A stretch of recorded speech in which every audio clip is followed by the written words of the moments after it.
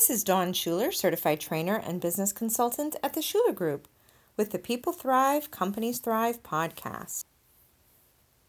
I don't know if you feel it or if you're conscious of it, but there is a constant din all around us. Well, I say it's all around us if we let it. And not letting there be that constant din takes some work. This is where practices like meditation, quiet, purpose, and other modalities can be very helpful. The din is just all around. It's present on our phones. There's somebody texting us or calling us or Snapchatting us or Facebook messaging us or LinkedIn notifications, to name only a few. Thinking about your phone, how many apps do you have on your phone and how many notifications are you getting from those apps? Just your phone is a source of din. And then if you're a news junkie and you love that constant stream of information, well, it's a 24/7 news cycle nowadays. Didn't used to be 30, 40, and many years ago. It's a 24/7 news cycle. There's a constant ticker tape of news. There are 24/7 news channels. That's all around us. Then there is the din of demands upon us. If we have children, then there's all those demands, and depending on what age, they all vary. My daughters are both in their 20s, and the din has diminished, but it's not completely gone. And I'm grateful for that. And there's still a din.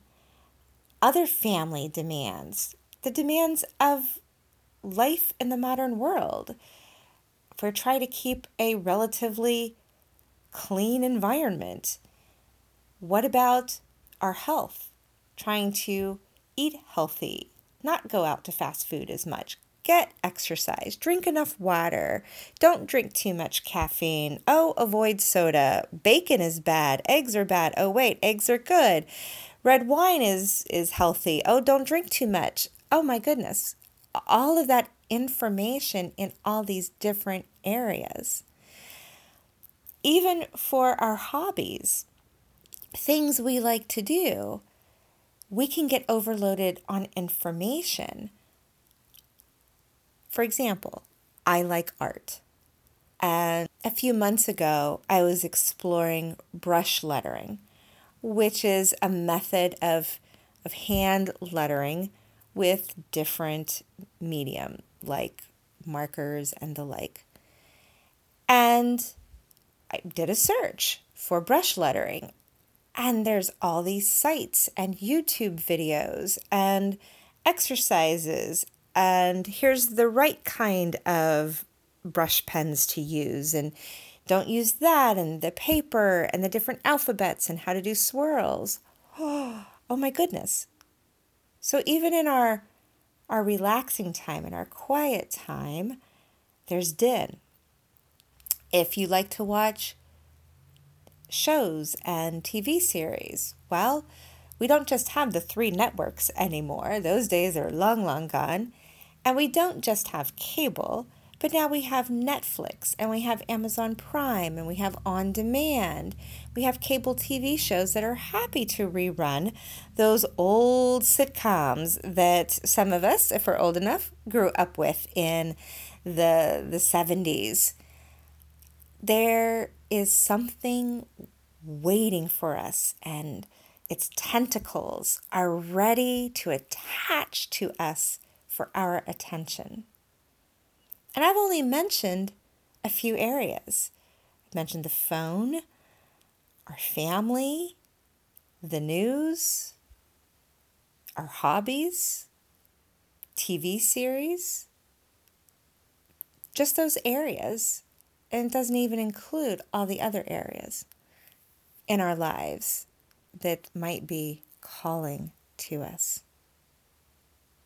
Now let's look at our professional life. And there's a din there. Email, meetings, memos, reports, the CRM, the Slack tool, the Trello board.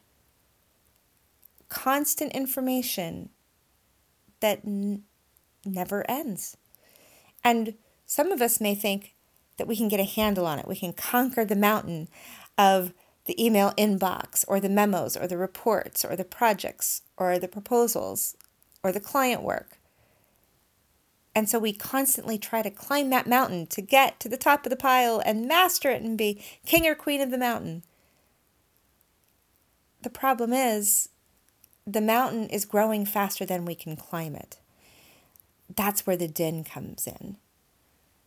And then there's this idea that, well, I wouldn't even call it an idea. It's this way of thinking that's not even conscious thinking. It's very subconscious and it's very instinctual.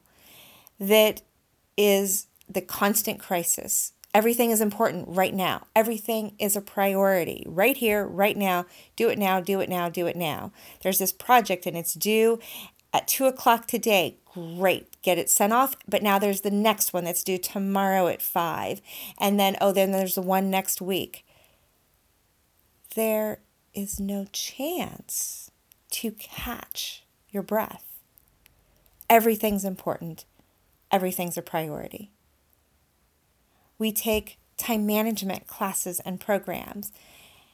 We go through the quadrants that tell us that if it's not important, it's not a priority, well, then we should delete it. So we're constantly having to look at, is this important? Do I need to do it? And if it's not super important, then I'll delay it. And well, maybe I should delegate it. But my person that I'm delegating to is overworked also. Wow, it's amazing we get anything done. And we all have days like this. And some of us have 24/7 days like this where it doesn't end.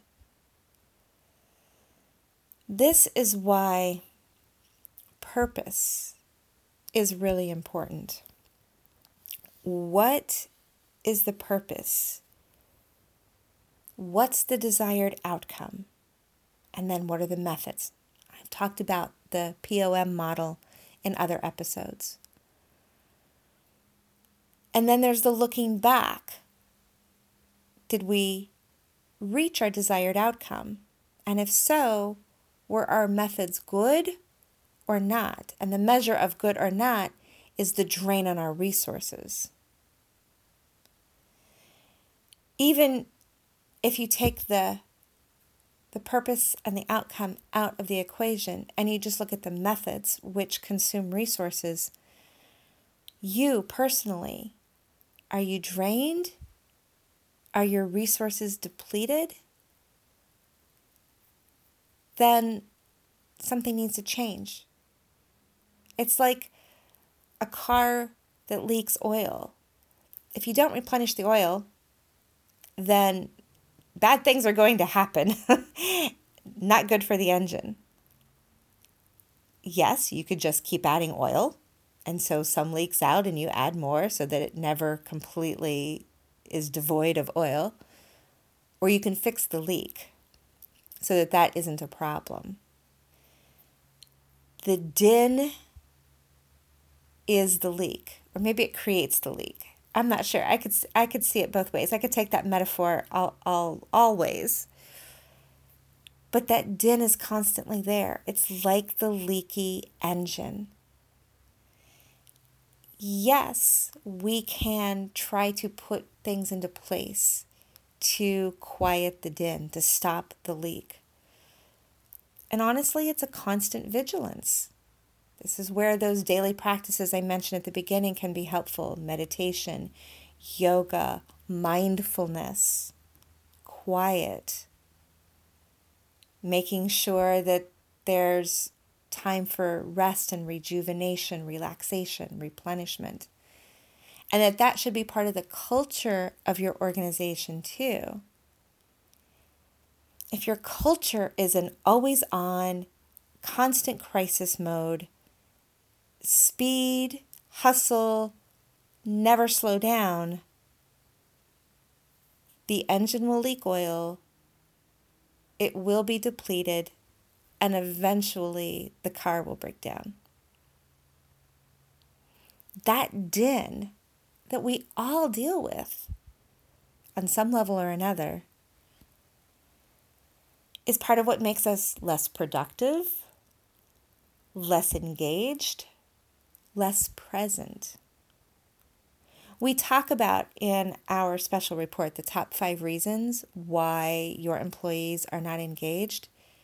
I'll give you the first one right now, and it is the din. It is that there is so much going on in their lives that they're not completely present. Again, it's true for all of us as individuals, ourselves, so we need to look at how can we decrease the din? How can we be more present? And it's an epidemic for the rest of our colleagues, our team, our staff, our employees. What can you do in your organization to create a culture that helps its people, first of all, understand the din exists, and 2, to counteract it, to at least attempt that we know the din is present. It does not lead to high productivity, engagement, happiness, and thriving. Therefore, we support ways to counteract that din. What a fascinating manifesto and purpose to create a culture that does its best to acknowledge and reduce the din. It will lead to higher engagement, increased productivity, and thriving. If you'd like to check out the special report, go to www.theschulergroupllc.com, and up in the menu you will see a link for why your employees are not engaged. We've talked about the first reason, and in the report we say you can't do anything about that, but I'm actually changing that up. There is a little something you can do about that. But the other 4 of the 5 reasons, there is definitely something your organization can do to create higher engagement among your staff.